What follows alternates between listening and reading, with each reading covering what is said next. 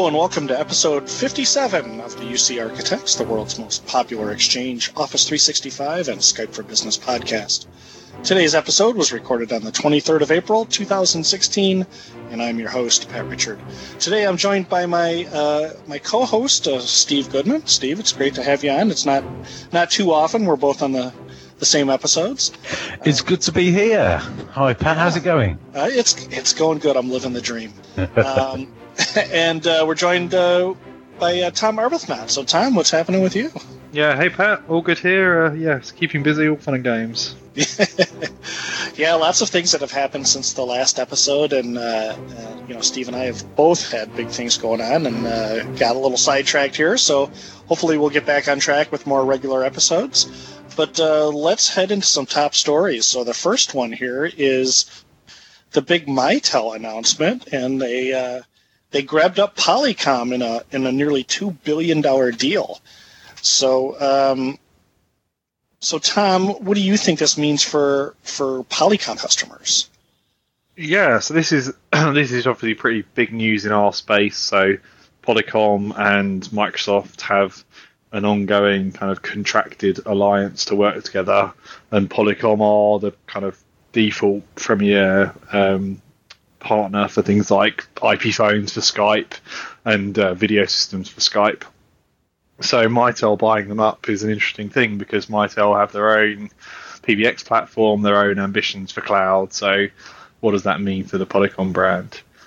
It's a bit early to tell what the impact will be, but certainly the announcement from both companies, Polycom and Mitel, said that the Microsoft part of the business is an important part of the business, and they're going to keep the Polycom brand going. So hopefully, fingers crossed for the Polycom brand and the Microsoft relationship continuing. But we'll have to watch over the next kind of couple of years as to how much investment there is there in that. My guess would be this is all kind of driven by an investment group, the Elliott Management Group, and they'd be very short-sighted to cut off that relationship when there's so much revenue to be had from supporting Microsoft and Skype for Business. Oh, yeah, agreed. And Mitel in the last few years has made several acquisitions. They bought the Prairie Fire software, and now I forget what it's called now. But, and that's based around Link Server and Skype for Business. So it looks like they're really interested in making a pretty good investment in the Microsoft UC space. So, and I'm glad to see that the Polycom name is going to be kept around. I think it would have been a disaster to try to get rid of that name. In the UC space, the Microsoft UC space, when it comes to buying endpoints, there's Polycom and there's everybody else. So it's going to be interesting. But a couple $1 billion, I would never have thought that Mitel had that much money. Every once in a while, I just look at them and think, are they still around?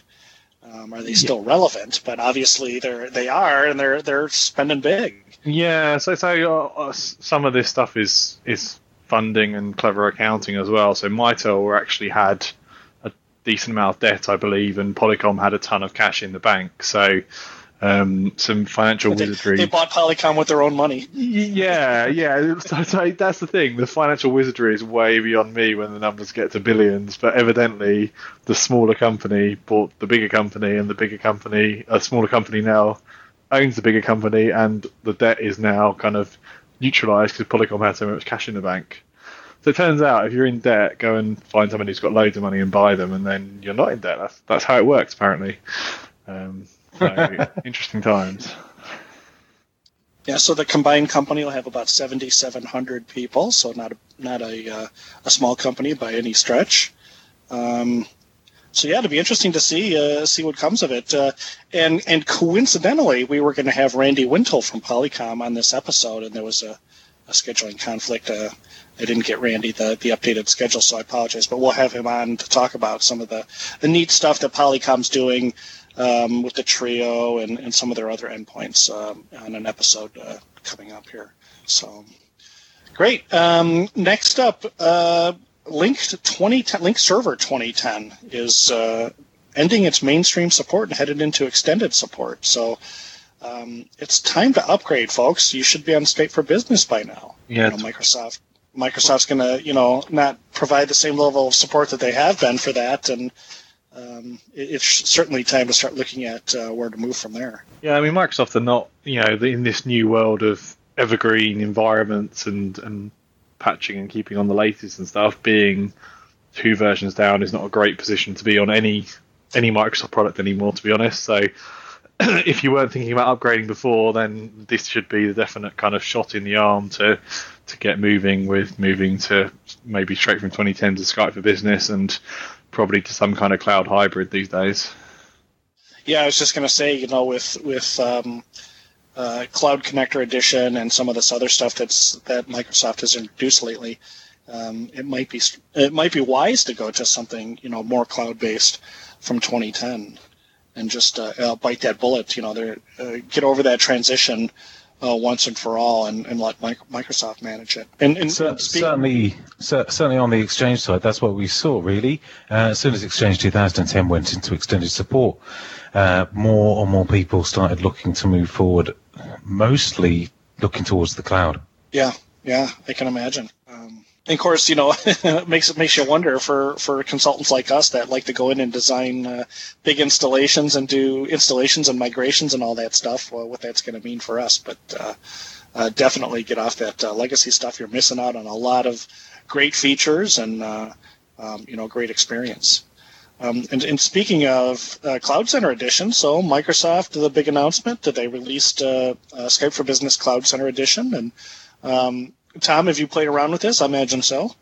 Yeah, we've had a decent bit of play. We were on the tap and the preview program, so it's provides a whole range of new options to bring your on-prem PSTN to the kind of Skype for Business Online cloud service. So just briefly, you have kind of 3 options. You can either have Microsoft be your carrier, which is US only, and you have nothing on-prem. In the rest of the world, you can either bring your own carrier through running Skype server and having that be the gateway, or you can run this single physical server running 4 VM roles called Cloud Connector Edition, and essentially it's a scaled down, purpose-built Skype server environment just for bringing PSTN connectivity to Skype Business Online. And so those 4 VMs, one's a domain controller, if I remember correct, and Yeah, it's a kind of, it runs all in a box, so it's an isolated instance. It's a domain controller, central management store, edge, and mediation. So it's not those roles like you would know them from Skype. They've been customized and cut in a special way, so you don't install it with Topology Builder and just install those roles or anything like that. It's a scripted, automated deploy. You just set up a physical server, and it has to be a dedicated physical server with Windows Data Center Edition, run a few PowerShell scripts, and it builds itself, and off you go. Okay. So, Pat, you mentioned Cloud Connector Edition might be something to look at if you're on Link 2010. Is there any sort of Link 2010 transition path that will lead you to end up in Cloud Connector Edition? I think you still need to make a stop at 2013 or later. And Tom, correct me if I'm wrong. You'd have to migrate to Link 2013 and be completely on that in order to be able to upgrade to Skype for Business. Yeah, you're right. It's not the prettiest transition. So you can't run Cloud Connector Edition and Skype Business Server side by side in a global topology. You have to have one or the other. So if you're on 2010, it depends whether you're using Enterprise Voice or not, really. If you're not, and you're going to use it for the first time, i.e. your Skype is not your phone system, you could potentially set up hybrid, move all your users into the cloud, decom your prem stuff, and then look at Cloud Connector Edition to provide your PSTN breakout. If you're already using Skype 2010, or Link 2010 I should say, for Enterprise Voice, then you'd have to somehow work out a transition where you decommed all of that and brought Cloud Connector Edition online out of hours so that you could maintain service for your users. It's a bit of a trick at the moment that you can't do Cloud Connector Edition with server. So if you've got server, generally the recommendation is use server for your PSTN breakout and migrate to the cloud that way. So that sounds similar to something I'm doing at the moment where, luckily OCS was in a completely separate domain as well, but moving everyone onto Skype for Business Online, and then instead of building any link infrastructure on-prem, just waiting, now it's here, but waiting for Cloud Connector Edition to then start using any sort of enterprise voice features in the cloud. Yeah, there's some real nicety to Cloud Connector Edition in terms of the amount of PS time it takes to deploy it. There's no domain prep because it's all isolated in a box. The patching process is kind of install a new image and you can stack them for high availability. So there's a lot of upside to it. But also, you don't have the traditional server full API set. You don't have the advanced abilities of some of the things you can do on server. So it's really a case of looking at the business requirements and saying, if Cloud PBX and Cloud Connect Edition fit the requirements and the roadmap for those features fit the business requirements, that's probably the way to go. If you have business requirements or legacy existing install requirements that mean you need server, there's absolutely nothing wrong with using server as your PSTN gateway for Skype Business Online users. It just means you're routing voice through those servers rather than routing through CCE. So is there any sort of mix and match if you want to take call plans from Microsoft and if you've got a subset of users somewhere that have to have calls routed in country? Yep, yeah, you can mix and match that fine. So you can have a combination of Microsoft as your carrier and on-prem PSTN. You just can't mix and match the two types of on-prem PSTN, gateway, quote unquote, i.e. server and CCE. Very interesting. Yeah, and I'll mention that one of the Skype for Business MVPs, Thomas Poet, wrote a pretty good online planning and migration guide for CCE, Cloud Center Edition, and it's on the TechNet Gallery. So he is updating it for the RTM version of CCE, but if you check out what's in there now, it'll give you a pretty good idea, and he's supposed to have an update out for it relatively soon. So it's pretty comprehensive. It's been downloaded a zillion times, and we'll certainly have a link for it on the summary page for this episode. Yeah, one of the just wrapping that CCE topic up, one of the cool, really late breaking things that happened is CCE was spec'd for 500 concurrent calls and needed a decent server, 64 gig, 12 cores. And Microsoft are being quite strict about those requirements. It's interesting. In the server world, you have recommended specs and you can pretty much do what you like and shoot yourself in the foot as much as you want. With CCE, they're being more strict on these are the requirements and we won't install or support your work unless you meet those requirements. So much more declarative in terms of the specs. But just before RTM, they released a variant for 50 concurrent calls, which is 32 gig and I think 4 cores or 6 cores, but kind of desktop PC, quote unquote, spec.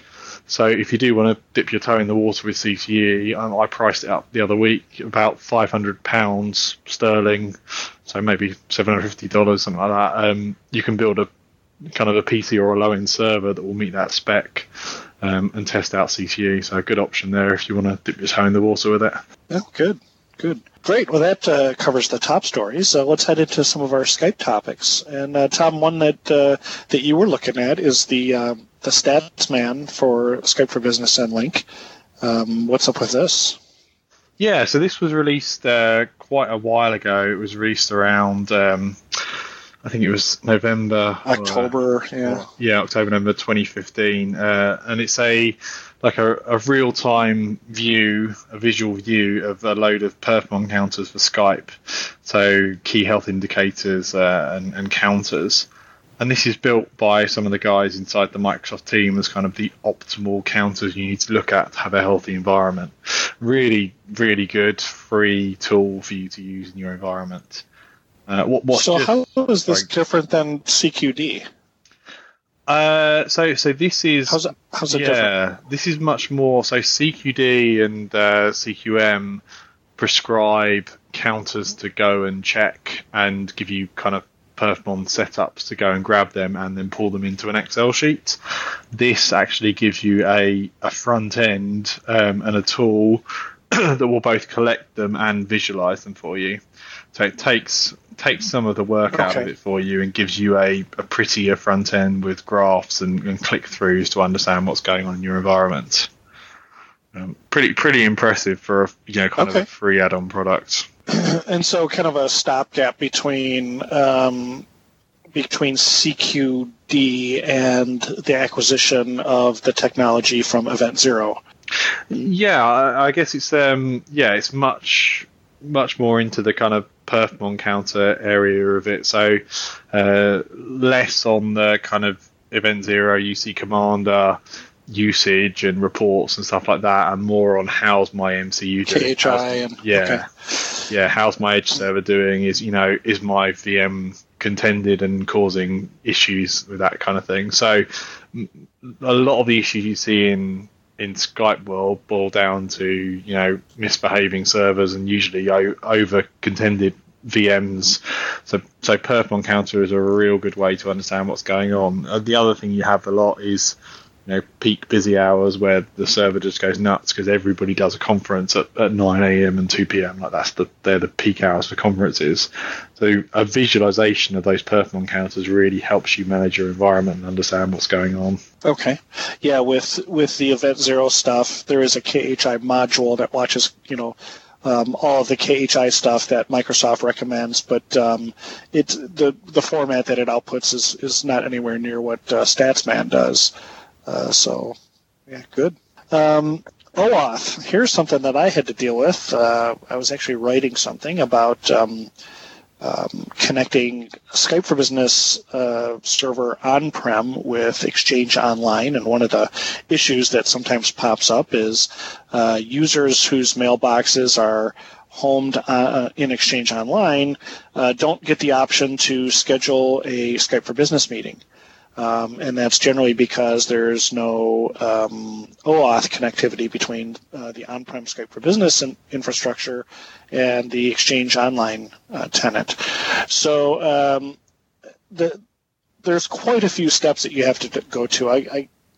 I kind of chuckle that Microsoft still makes it this difficult to configure all this with exporting your OAuth certificate from your on-prem deployment and importing it into Exchange Online, and then creating an application and OAuth servers. The Microsoft answer to that, right, Pat? If you can't hack it, just go to the cloud, basically. yeah, but it's guys. It's not that the steps are complicated. It's just the instructions are pretty bad. Yeah. And it's convoluted because there's no wizard to do this or anything, and the documentation that Microsoft has provided is just crap. And so I was documenting all these steps at what it was going to take, and figured there's got to be a better way to do this. And sure enough, a gentleman named Aaron Marks wrote a PowerShell script to do most of the work for you, and it's freaking brilliant. It does all but two steps. One is does not export the OAuth certificate, and one other step that's escaping my mind right now. But anyways, Aaron's script makes life a lot easier if you're trying to figure out why your Exchange Online users don't get the option there in the toolbar to create an online meeting. So there is an easier fix than running through 12 different steps, each with 3 lines of PowerShell code that can get kind of confusing. So Aaron beat me to the punch with a script there. So kudos, and it's on the Office Gallery, and we'll put a link out to the script there. So kudos to Aaron. Next up, the Edge browser. I have just not adopted this as much as other people have, but now Skype works without plugins in the Windows 10 Edge browser. Has anybody used this? I certainly haven't. My adoption of the Edge browser is probably just as much as yours is. I rarely use it unless I have to. It seems to have so many gaps in terms of functionality across the whole Office 365 suite. I use another browser for another. That's okay. We're agnostic here. You can. I forget John's name. I use Google Chrome. With my Android phone and my Google T-shirt. Oh, poor John Cook is probably crashing his car as he listens to this. I use Firefox mostly. One of the first things I do when I install Windows 10 is set the default from Edge to Internet Explorer long enough for me to get everything installed and then go and install Firefox. I just could not get into Edge. There's too many deficiencies, like you said, Steve. But anyways, so there is now the ability, according to ZDNet, to use Skype without any kind of plugin within Edge. So I think we'll see more of that as time goes by, and with WebRTC and some of the other stuff coming out, maybe it won't be so complicated for users to use just a plain browser to interact with a lot of these services. I absolutely think this is going to be popular with some users. Talking of Google, I've got customers who are moving across from Google, and they've got all the decent sort of Hangout solutions, the equivalent Google Apps room solutions, and of course Hangouts are easier to use. They don't require plugins and stuff like that in the same way. So I think this is going in a positive direction. Having just worked through some sort of user experience training videos and things like that to help teach the Google Apps people or users how to do Skype for Business in the new world where they are using the browser as their primary interface to meetings, and they've got to install that plugin, and it's a good step to remove. Right. Yeah, anytime you're involving plugins and stuff like that, you run into all kinds of problems with users just not understanding what's involved in that, to organizations with security requirements or policies that may block some of that. So it'll be nice to make it easier for some of these users. And I'm just, I'm kind of picturing, because this is for Skype, in this particular instance, Grandma and Grandpa getting a new computer and being able to use Edge without having to deal with a lot of complexities for it. So kudos on that. Skype for Business Hybrid, adding an additional Office 365 domain. Evidently, I haven't had to do this yet, but Tom, have you messed around with trying to do that? I've done it on our prod account, but not for a long while. We did it quite a while ago, actually. I don't remember coming across any particular tricks to it. Yeah, so Mark Vail came out with a pretty good article that walks you through it. It doesn't look terribly complicated, but just some pointers to look at to adding another domain. So some of the issues with TLS and things like that. So if you're looking at adding another domain, we will have a link to Mark's excellent article on the summary page. And speaking of updates and adding things, you can now view content on Android and iOS devices when you're in Skype meetings. So Microsoft released an update for the mobile devices, and I haven't been in a meeting yet where I've really needed to do this, but I know that a lot of people have really been asking to view content, make it easier to view content during meetings. So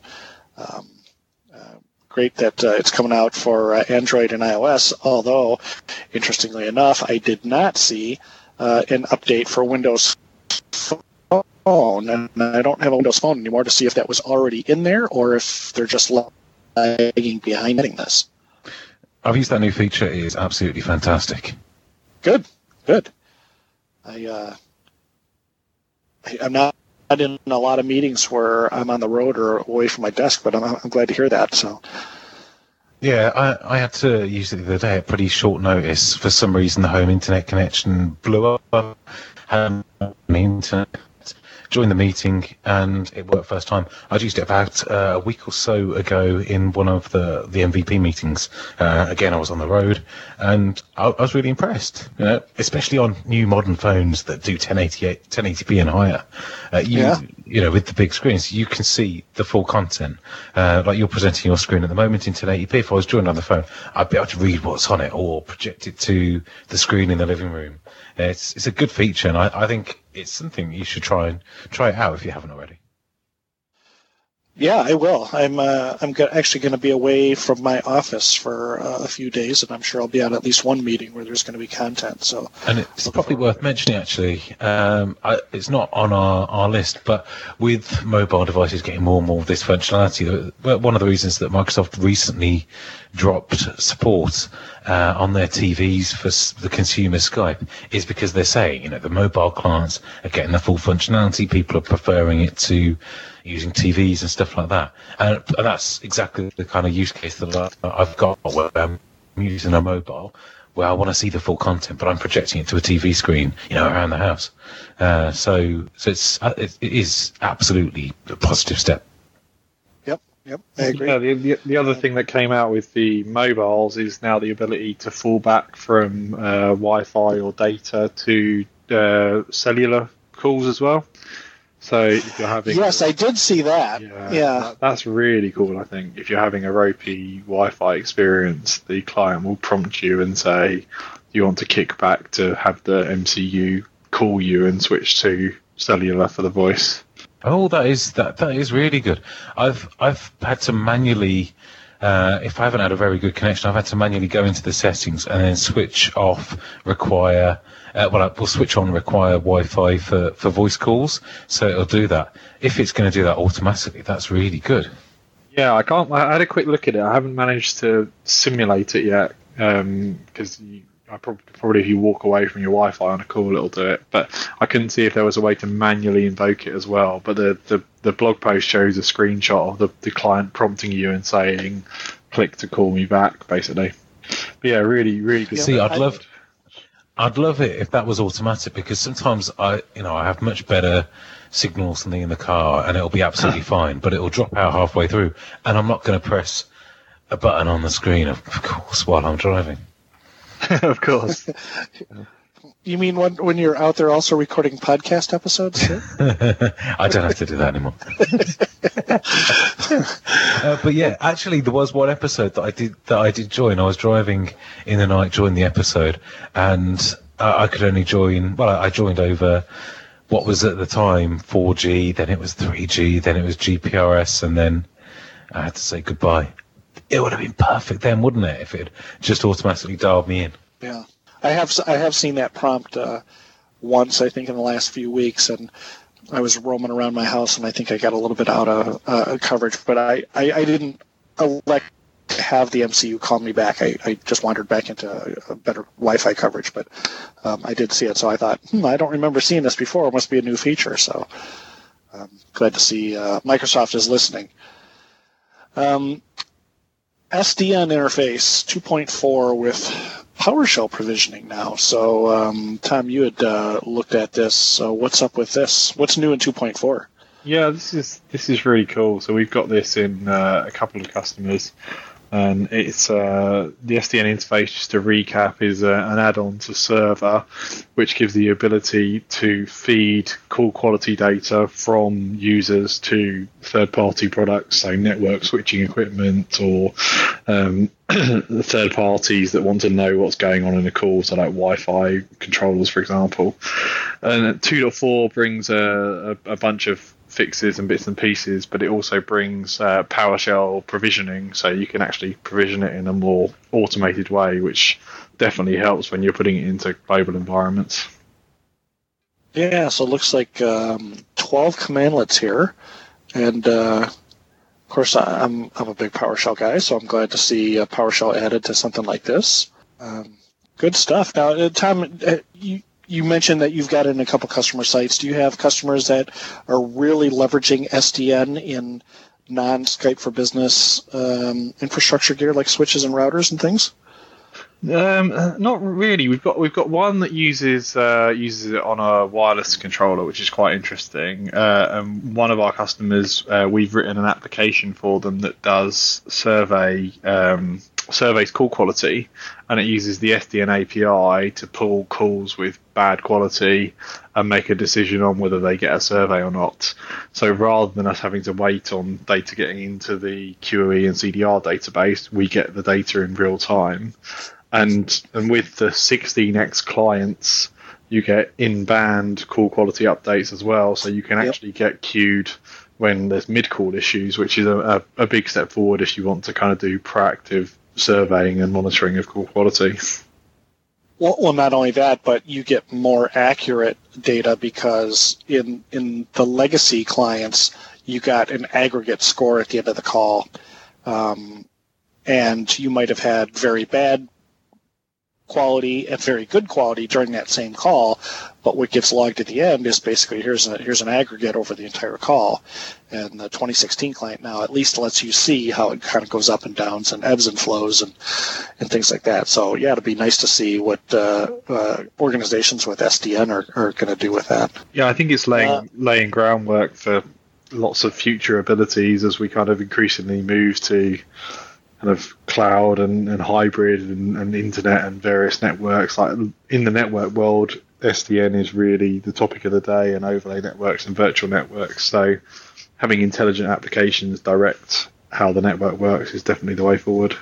Especially when you start looking at some of the limitations around QoS with Wi-Fi and stuff like that, where SDN can really help out. Yeah, definitely.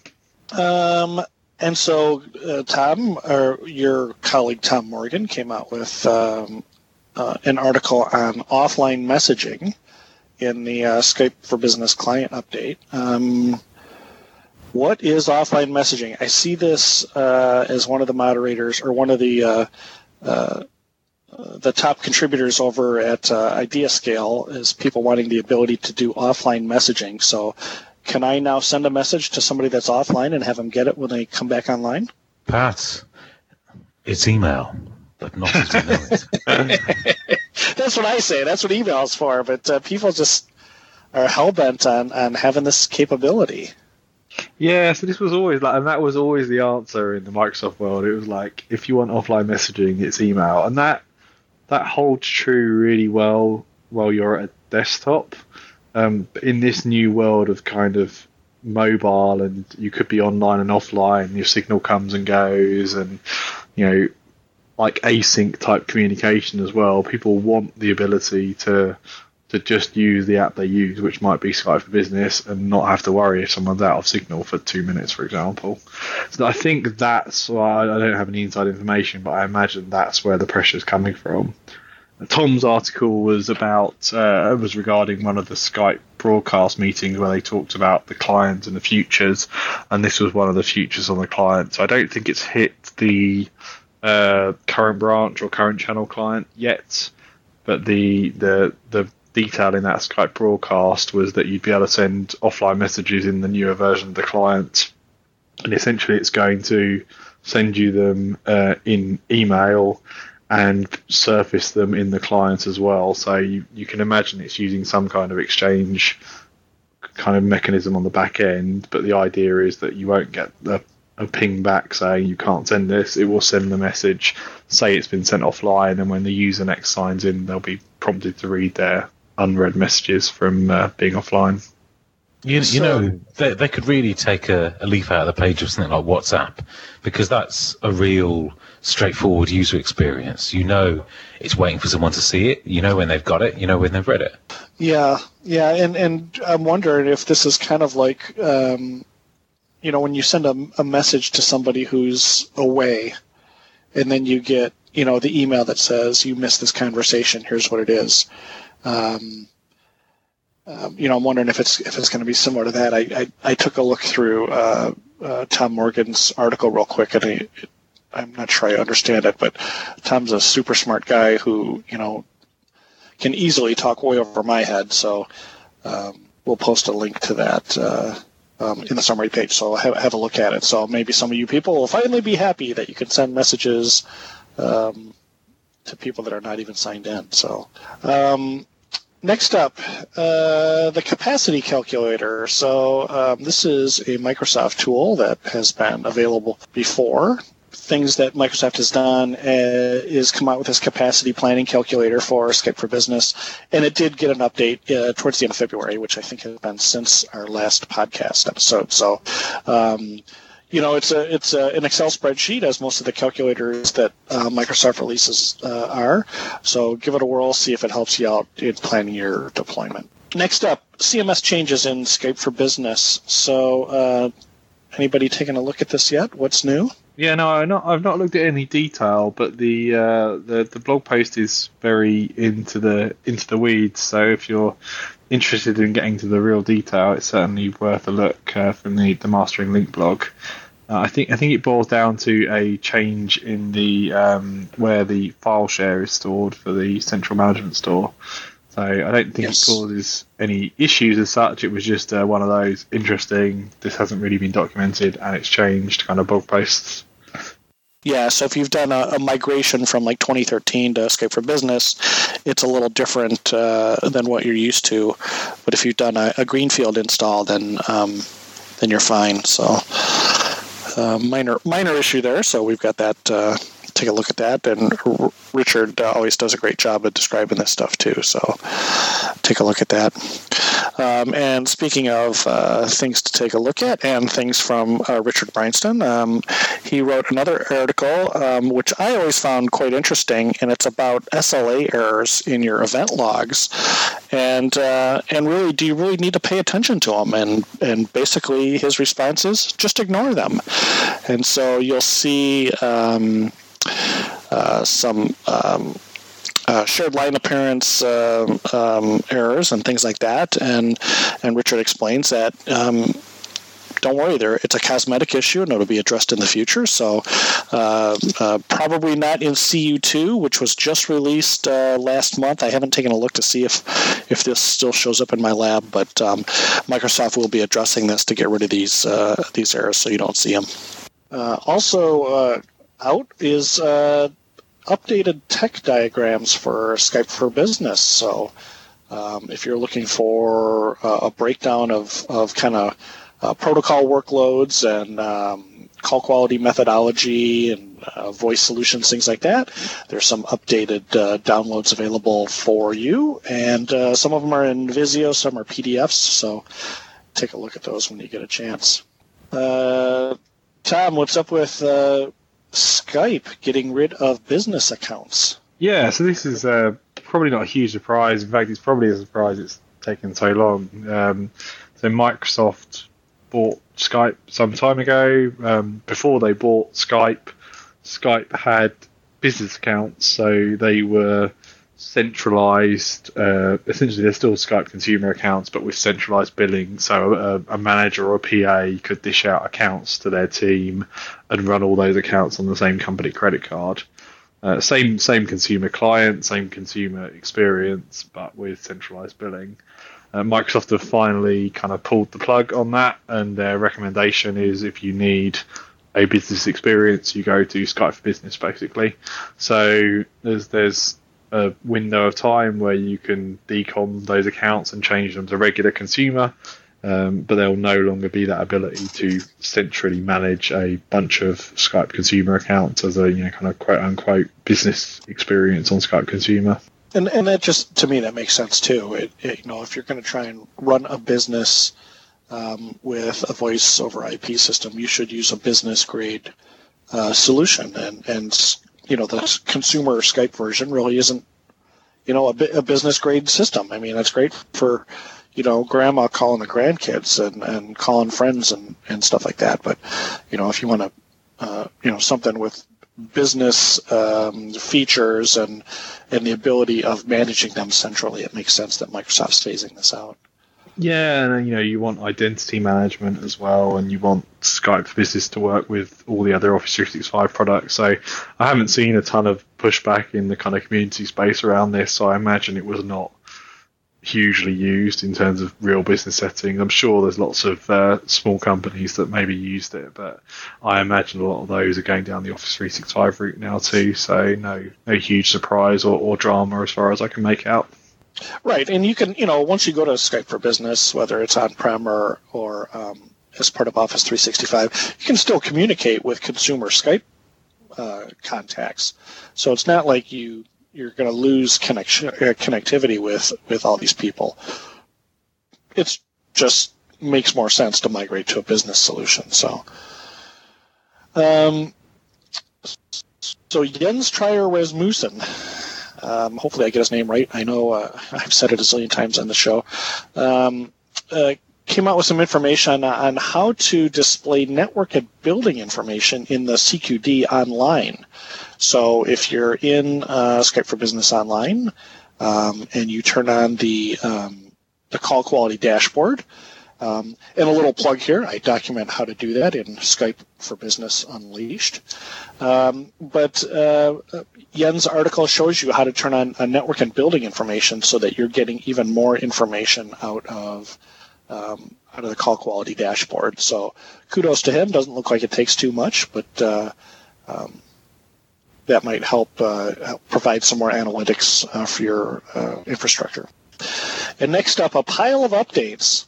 So Link 2013 client update came out in February, and a Link Server 2010 cumulative update came out in April, and a Link Server 2013 cumulative update came out, I think, in April as well. And in March, last month, a Skype for Business Server cumulative update 2 came out. So I'm not really concerned too much around the Link Server CUs, but I know that they all include some security updates. But what's going on with CU2 for Skype for Business? Crickets. Some stuff was fixed and probably wasn't very well documented. I know that one of the issues is around using Edge users that use the Edge browser joining Skype for Business web app calls and stuff like that. That seems to be resolved, but I haven't really heard of anything else going on with that update. Yeah, I think the exciting stuff is getting cut into the Skype for Business CU, so that the Link 2010 and 2013 stuff is probably largely maintenance stuff now. I used to be fairly religious about following what's in the CUs, but they come so thick and fast now on the client side that it's hard to track on the client side what's going on, and you have everything coming and click to run now anyway. So that tends to be where the new developments are on the client side. On the server side, I must admit I haven't looked into Skype for Business server CU2 much yet. Yeah, so the client one, the client update seems to fix some crashing issues and some display issues around file sizes, incorrect file sizes when you're doing file transfers and things like that. But and some missed call notifications, some minor nuisance things like that. So probably good to upgrade your clients there. And if you're in a bigger environment and you're struggling to keep track of where all of your servers are patched to, check out the getcs update version script. It'll break it down as to what servers are in what cumulative update level. It might help you figure out when to patch and where to patch and things like that. Yeah, awesome script. Definitely one that if you're in a bigger environment, because inevitably in big patch cycles things get missed. So checking all your servers is a really good shout. Yeah, I always it's kind of like writing your own resume. I always kind of hate mentioning my own scripts, but I know I get a lot of feedback for that script, and so I see that a lot of people are using it. It just makes life easier. Tom, you and I have both gone into big environments to try to look at things, and they tell you, oh, everything's patched to the latest cumulative update, and you run the script, and it shows some pool out in the middle of the ocean somewhere that's 6 CUs back or something. And, there's an SE there. Yep, hasn't been patched. Yep. And mentioning patches and stuff, and Steve, you can pipe in on this too. .NET Framework 4.6.1 and later, including 4.7, I think, is out now. Don't install it. It's not supported on Skype for Business Server or Exchange Server. And Steve, no. I don't think the Windows Server 2012 R2, for example, isn't automatically pushing that out either. It's putting it as an optional update. And like any optional new update, you want to check it's compatible before you install it. So it's not automatically pushing out if you've just set your servers to update from the internet or something like that. Right, but it's still not supported in Exchange, right? No. Okay, yeah, so don't check that box when you're doing your updates. It's not supported in Skype for Business server either. I looked at the matrix just before we started recording it. It was still not on that list. So, as Tony Redmond says in his article, just say no to .NET 4.6.1. And a tip from our own Justin Morris, who just got married. So congrats out to Justin. Some awesome wedding pictures online. Yay. And he's taken over Australia by storm, isn't he, Tom?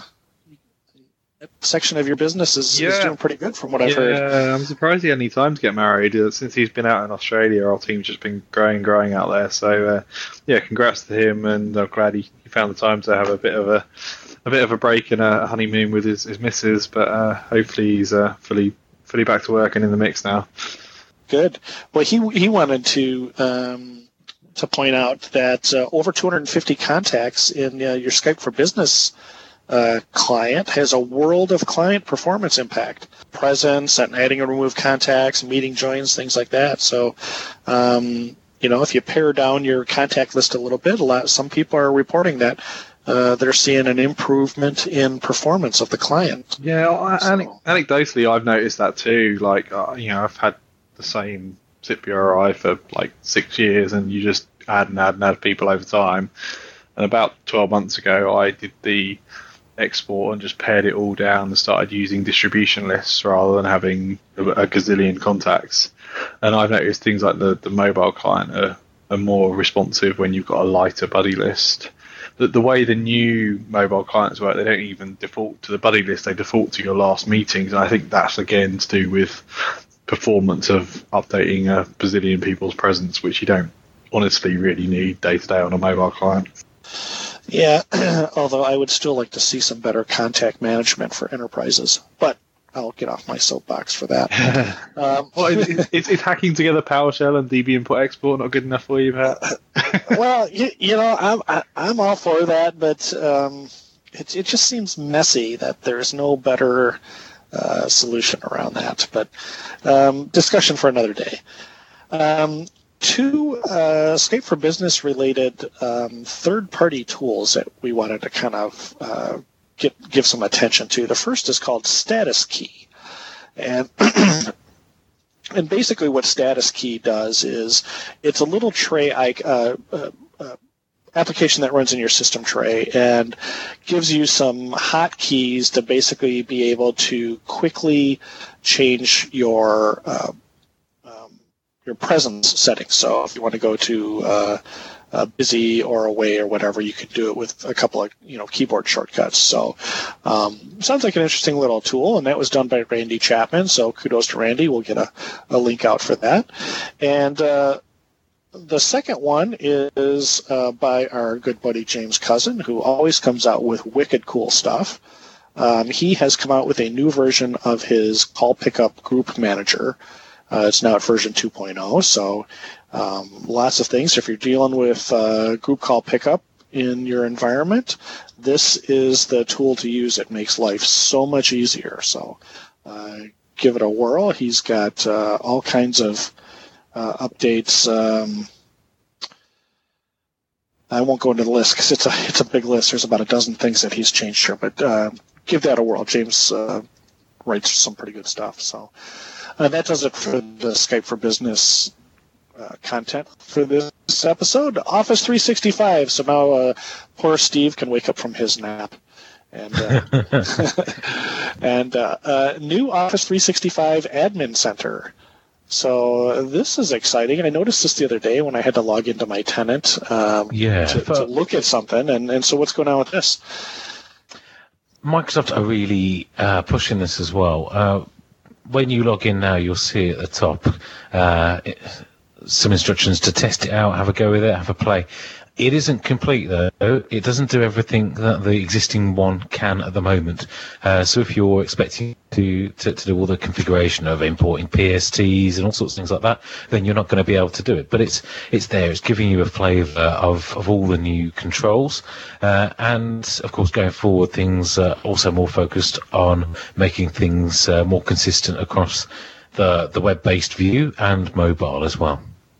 Yeah, it looks like quite a bit more around reporting. And, absolutely. The ability to customize and search for things too. Yeah, I believe there's more. There's some reporting stuff that's only available through the new UI as well. So it's worth checking out, especially if you're interested in getting access to some of those new reports. The other one that's popped up as well in there, which isn't on our list, is the Compliance Centre. So the Compliance Centre has been around for a while, but it's being pushed a little bit more as a top-level application tile. So alongside the Admin Centre, rather than it being a link off it, it's alongside it in the application launcher, a link straight into the Compliance Centre. So if you've got compliance types that are interested in just that functionality, but they're not administrators, then you can provide them that access, and they'll be able to jump straight in and use the Compliance Centre as a whole from wherever they are in Office 365. Okay, great. And something else that they've released too, and speaking of reporting things, is there's now quite a list of the PowerShell commandlets available for Office 365 reporting web services. So if you want to tie in PowerShell into some of the reporting that you can get from Office 365, there's now quite a list of all the commandlets available, and each one breaks out into an individual page for that particular commandlet, just like you would normally expect for TechNet, and gives you far more information. So for all you hardcore PowerShell guys like me, that's definitely going to be a big help. So also, Office 365 Hybrid Configuration Wizard. So that looks like updated recently. So updated to support Exchange 2010. So why was this not in there? Why wasn't that there before? Well, the new Office 365 Hybrid Configuration Wizard, as you know, started just for Exchange 2013 with CU8 and above, and Exchange 2016. So naturally, those two are both a really good fit for, especially with a web-based UI. So this is really, really good, because if you are running Exchange 2010 at the moment, then that new Hybrid Configuration Wizard is really the only thing that you really are lacking with the old Exchange 2010 interface, because it is a little bit less reliable. It does give you a little bit less help. So this is absolutely a good thing. So if you are thinking, I'm on Exchange 2010, do I need something newer to perform my hybrid functionality? This is yet another sign from Microsoft saying, no, you don't. 2010 might be out of mainstream support, but it's getting this Office 365 feature. Okay, good. It's worth saying, though, it's completely in Microsoft's interest to do this, because obviously they get support calls when people are having problems with Hybrid Configuration Wizard issues. And, of course, the biggest one with Exchange 2010 has always been things like federation, when it's configuring the FreeBSD bits and pieces. So to have the new Hybrid Configuration Wizard working with 2010 makes it not only easier for us doing it, but it makes it easier for Microsoft, because they have less support issues and they have better visibility into the kind of problems people have with Exchange 2010. Yeah, that makes a lot of sense. So I'm just surprised that it took this long to support Exchange 2010. Well, it's what, I suppose time flies, but what is it? 6-8 months? It's not a long time, and it's been out now for at least a month, so it's not too bad. Okay, good. Well, if you're dealing with Office 365 and you need to deal with licenses and services and everything, and you need to make bulk updates of licenses and services, Skype for Business MVP Michael LaMontagne has now come out with a script to help you do that bulk import. So bulk O365 license services.ps1. So it's available in the TechNet gallery. So check it out. It might make your life easier if you've got to do bulk updates there. Yeah. So I mean, this is good. It's yet another licensing script, though. There's absolutely tons of these. There's been lots and lots of these around for the last 4 or 5 years. So have a look at what's out there. They all differ in slightly different ways. This might be the one for you. I was just opening it now and having a look up. One of the biggest mistakes people seem to make, though, in these scripts is setting the usage location in the script, because you can set that NAD, and Azure AD Connect will push that straight into Office 365 for you, so you don't have to do it. And having a look, I think it is still setting usage location as well. So there's a lot of different ways of doing it. Take a look at them all. This is another one, and it looks pretty good. Have a look at it, see if this one fits your needs, because there's so many different ways of doing it. Right. And PowerShell makes it easy for just about anybody, to build these, or to take an existing one, such as Michael's script, and adapt it or change it. Absolutely. That's what I like about PowerShell.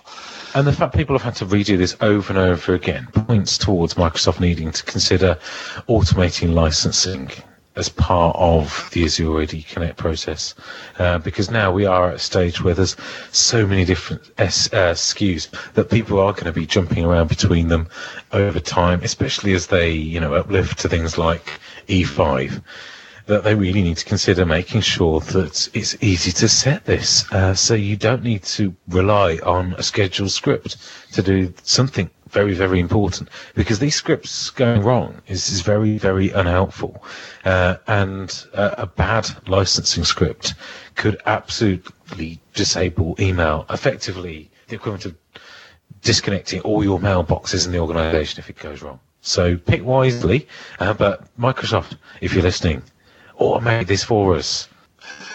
Get in my soapbox. I'm always reluctant to do that, because to say stuff like that, because I've had, I think, 2 different scripts that I wrote end up being the basis for stuff that Microsoft has released, and so then I'm like, it would be nice if they kind of gave a shout out or something like that, but it's. You're right. They need to do it. And the reason why these scripts are out there is because they haven't. Absolutely. So. And, they're all valuable. But, take a good look at them, because there's a lot, and see which one meets your needs.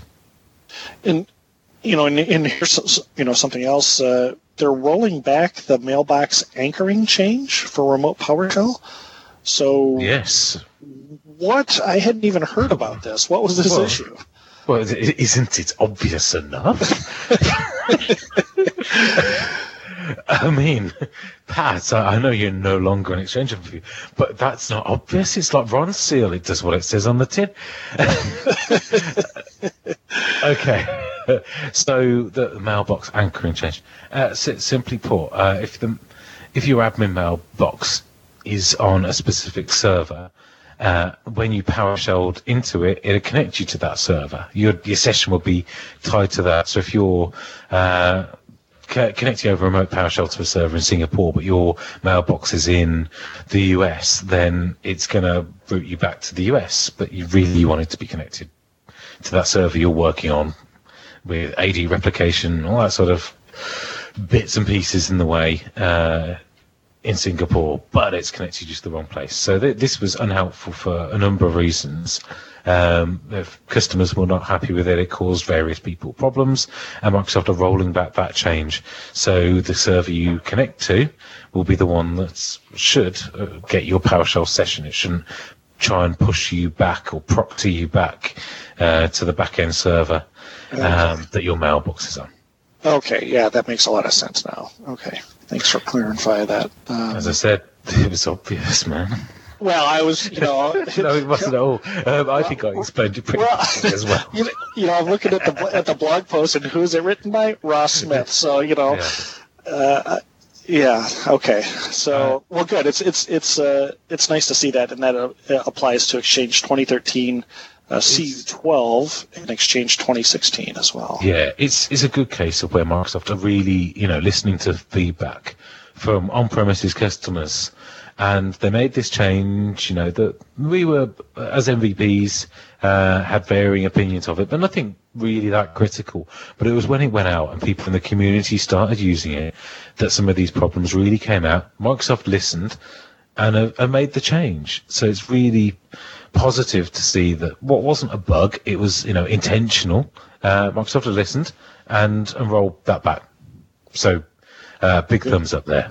Yeah, definitely. And they released XMON for Exchange 2013 and 2016. So that is absolutely, yeah. Long-time Exchange admins will remember this Exchange Monitor tool. Good for showing who's connected, where, and I think this is representative of the uptick we are seeing in 2013 and 2016 deployments. Office 365 might be the big thing, and so many organizations are moving to Exchange Online. But there are so many Exchange organizations out there, many of whom have been licensed for Exchange 2013 and 2016 for years. The tail end of 2010 deployments were happening after 2013 was first out. People were licensed for it way before they'd consider deploying it. And it's only round about now that we're starting to see a bigger push. I get more questions about 2013 and 2016 than I have over the last 3 years.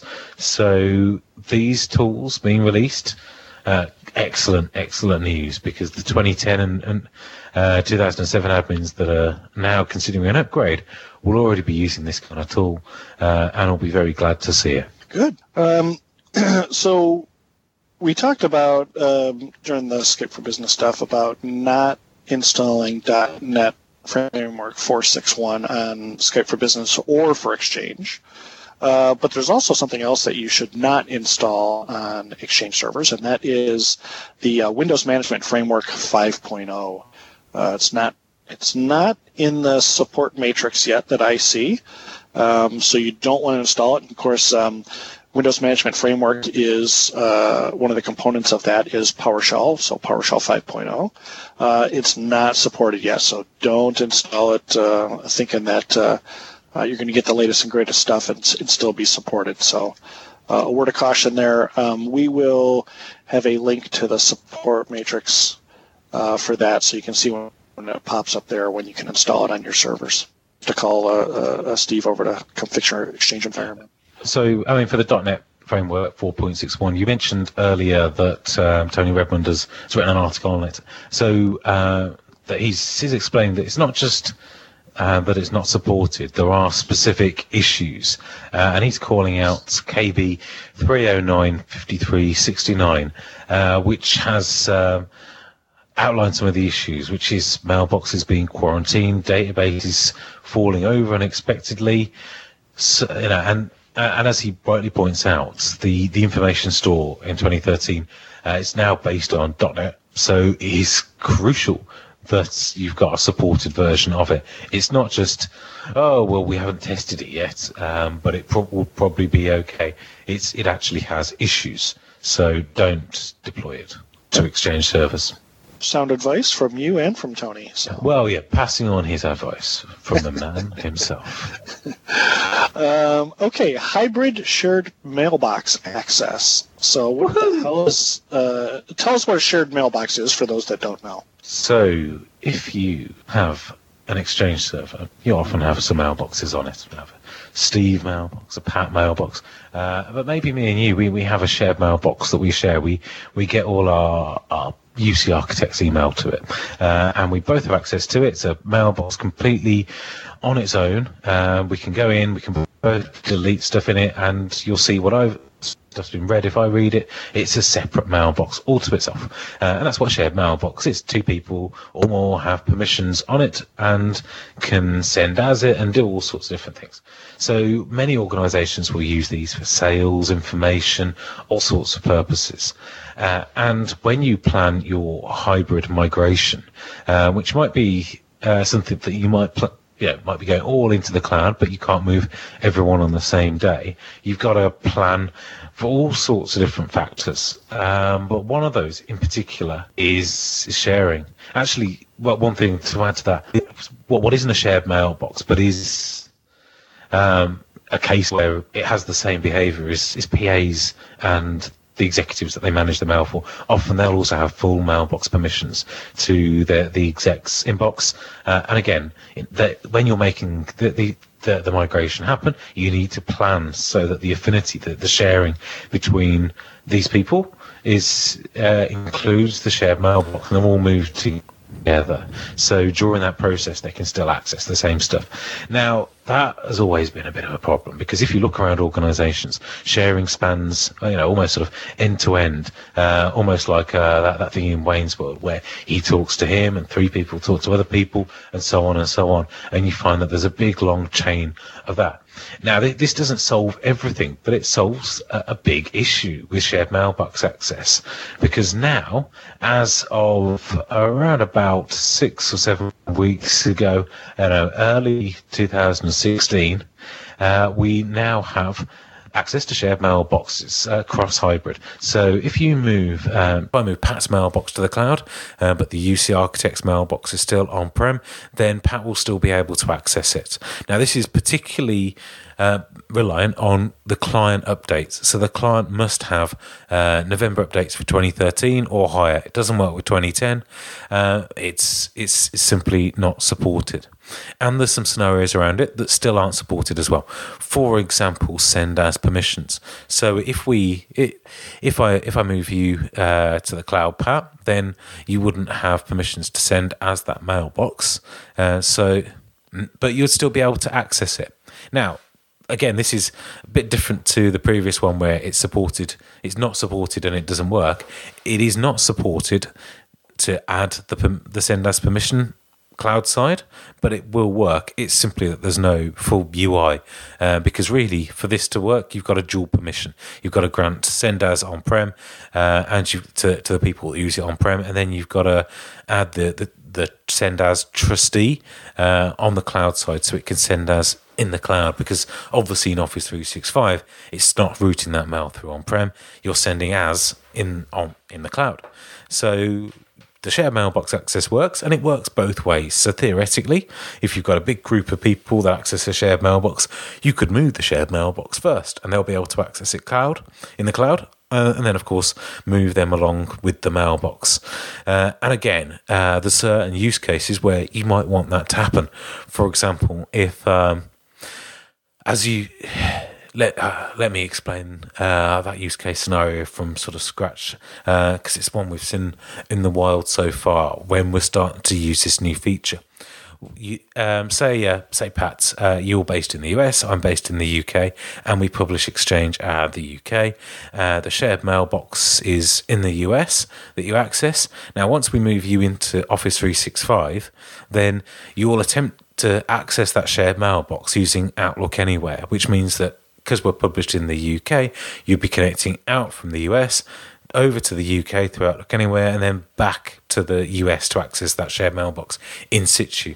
So if we moved everybody first and then the shared mailbox afterwards, then they'd all be using Outlook Anywhere to access that shared mailbox, which might not go through the most optimum route.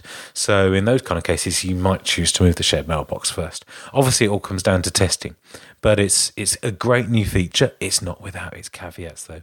You've got to really understand it before you start using it.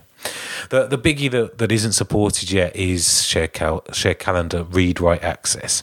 So when you configure hybrid, people can see free busy both ways, and you can share read-only access to calendars as well. And if default permissions are set to allow reviewer and so on, then people can see what's in people's calendars.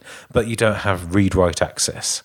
Now, again, that isn't yet supported. So again, as you plan your migration, you still have to take into account people who share calendars. But it's definitely steps in the right direction, and this has always been a big motivator to move quickly to the cloud, but it has also made it very difficult to coexist in the long term. Okay, great. Well, that's a lot of good, helpful information. Glad to see that issue has been alleviated, so and Indeed. officially supported. Indeed, it's very good news, and it's absolutely fantastic news. Because even if you're using Fantrack Center to turn the wheel on the migration, you either if you're the consultant or you're doing this as the end customer, you have to plan your migration. You have to tell Microsoft when and where to move mailboxes. So it's all on you. They'll turn the wheel on the migration. They won't discover all this kind of stuff for you. And that makes a lot of sense. So good. At least it's somewhat simpler. And absolutely, yeah. Yeah, and what a way to end our exchange topics for this particular episode. So I know, and that I've been waiting for this for so long. If you listen to one of our episodes in 2013. I was over in Vegas on stage with Greg Taylor, asking when this feature will happen, and it's here. And the best thing was, I was one of the, I think I was the first VP to know. I had a call with one of them, Tim Heaney, to talk about discovered something, and I heard it, and then he let the rest of the MVPs know, and then popped it online. So I was so chuffed. So what you're saying is it all started with a UC Architects episode in 2000. No. We asked about it 3 years ago, but people have wanted this since year dot of hybrid. This has been it was a big ask then. It was, why isn't it here yet 3 years ago? It is now. Yay! Great. Well, I'm glad to hear that. So let's head off into events, and we have 3 of them we'd like to mention. So the first is UC Birmingham User Group. The meeting is on May 11th, and our own Andrew will be speaking about Skype for Business deployments with SQL Always On. So we'll be there in Birmingham. I will be there on the 11th of May as well with Andrew in Birmingham. And he'll be talking about SQL Always On. Good, and thank Andrew for doing all the hard editing work. I think he does more work on our podcast than anybody. So absolutely, he's a man full of energy. Good. UC Day, the 24th of October, in the heart of the United Kingdom. So stop by and check that out. Oh yes. So we did that last year, and.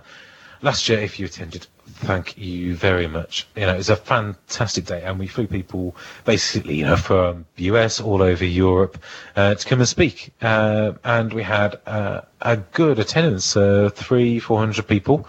And again, we're doing the same thing this year. So it's the closest we can get to bringing some of the best of Microsoft Ignite over to the UK. And unlike a lot of these events that are very London-centric, we're based in the middle of the UK, running from the same venue again, which was fantastic last year. Even more improved this year at the National Conference Centres at the National Motorcycle Museum. So right in the heart of England, near Birmingham again. Excellent. Maybe I'll have to come out there and see how it goes. Oh, you should. You absolutely should. And again, Andrew is doing the bulk of the organising behind that. It has been his passion over the last 18 months, organising the first one and putting his heart and soul into this one as well. Hats off to the guy. Yeah, huge credit on that. Like, it takes a ton of organisation to bring these events together. So, and everybody listening, we really appreciate you guys spreading the word on this type of event, because it's not the easiest thing to pull together, and word of mouth really makes a difference in terms of getting people there and getting sponsors and getting the international speakers across as well. Great. Well, check it out October 24th. And last up, Tom, you're going to be speaking at IP Expo Manchester on May 19th. So what are you going to be talking about? Yeah, looking forward to this one. Just off the back of speaking at UC Expo in London. This is kind of a sister conference of UC Expo in London. It's IP Expo, so it's not just UC, it's a whole range of technologies. But very well attended last year. I'll be speaking about Skype for Business and Cloud PBX. and all the various permutations of deployment model and topology you can have. So look forward to seeing anybody around Manchester or the North at IP Expo. I'll be there on the Thursday the 19th, and the session's 12:30 till 1. Excellent. And I've seen a bunch of your sessions before, so I wholeheartedly recommend you stop by and see Tom's session and say hi and tell him you hear him on the UC Architects podcast. Actually, I did the same thing. So I sent some of my team to UC Expo, and I said, one of the things you have to do, you have to go and make sure you see Tom. Because you'll learn something. Checks in the post, boys. Thank you. Hey. Great. Well, that does it for events and for this particular episode 57 of the UC Architects. So today I'd like to thank my co-host, Steve and Tom. Great to have you guys on. And hopefully the next episode will be a little quicker than it's taken to get this one out. So we'll look forward to seeing you guys again in the future. And we'd like to thank, as we mentioned, Andrew Price for doing our editing. Andrew Price, MVP. Yeah, that's right, MVP. And I think I owe the guy a case of beer for all the stuff he's got to edit out for me. So thanks, Andrew. Look forward to hearing the final product of this particular episode. And finally, before we go, as ever, we want to remind you that the UC Architects are online. Well, that's pretty obvious, right? Visit our website today at www.theucarchitects.com. Follow us on Twitter at theucarchitects. Be a friend and like us on our Facebook page, facebook.com/theucarchitects, or in our LinkedIn group. If you haven't subscribed to the podcast already, you'll find it in the iTunes store. Search for us in the new WinPhone 8.1 podcast app. It's not so new anymore. Yeah. Subscribe to the podcast using the RSS feed in your podcast downloaders, such as Outlook.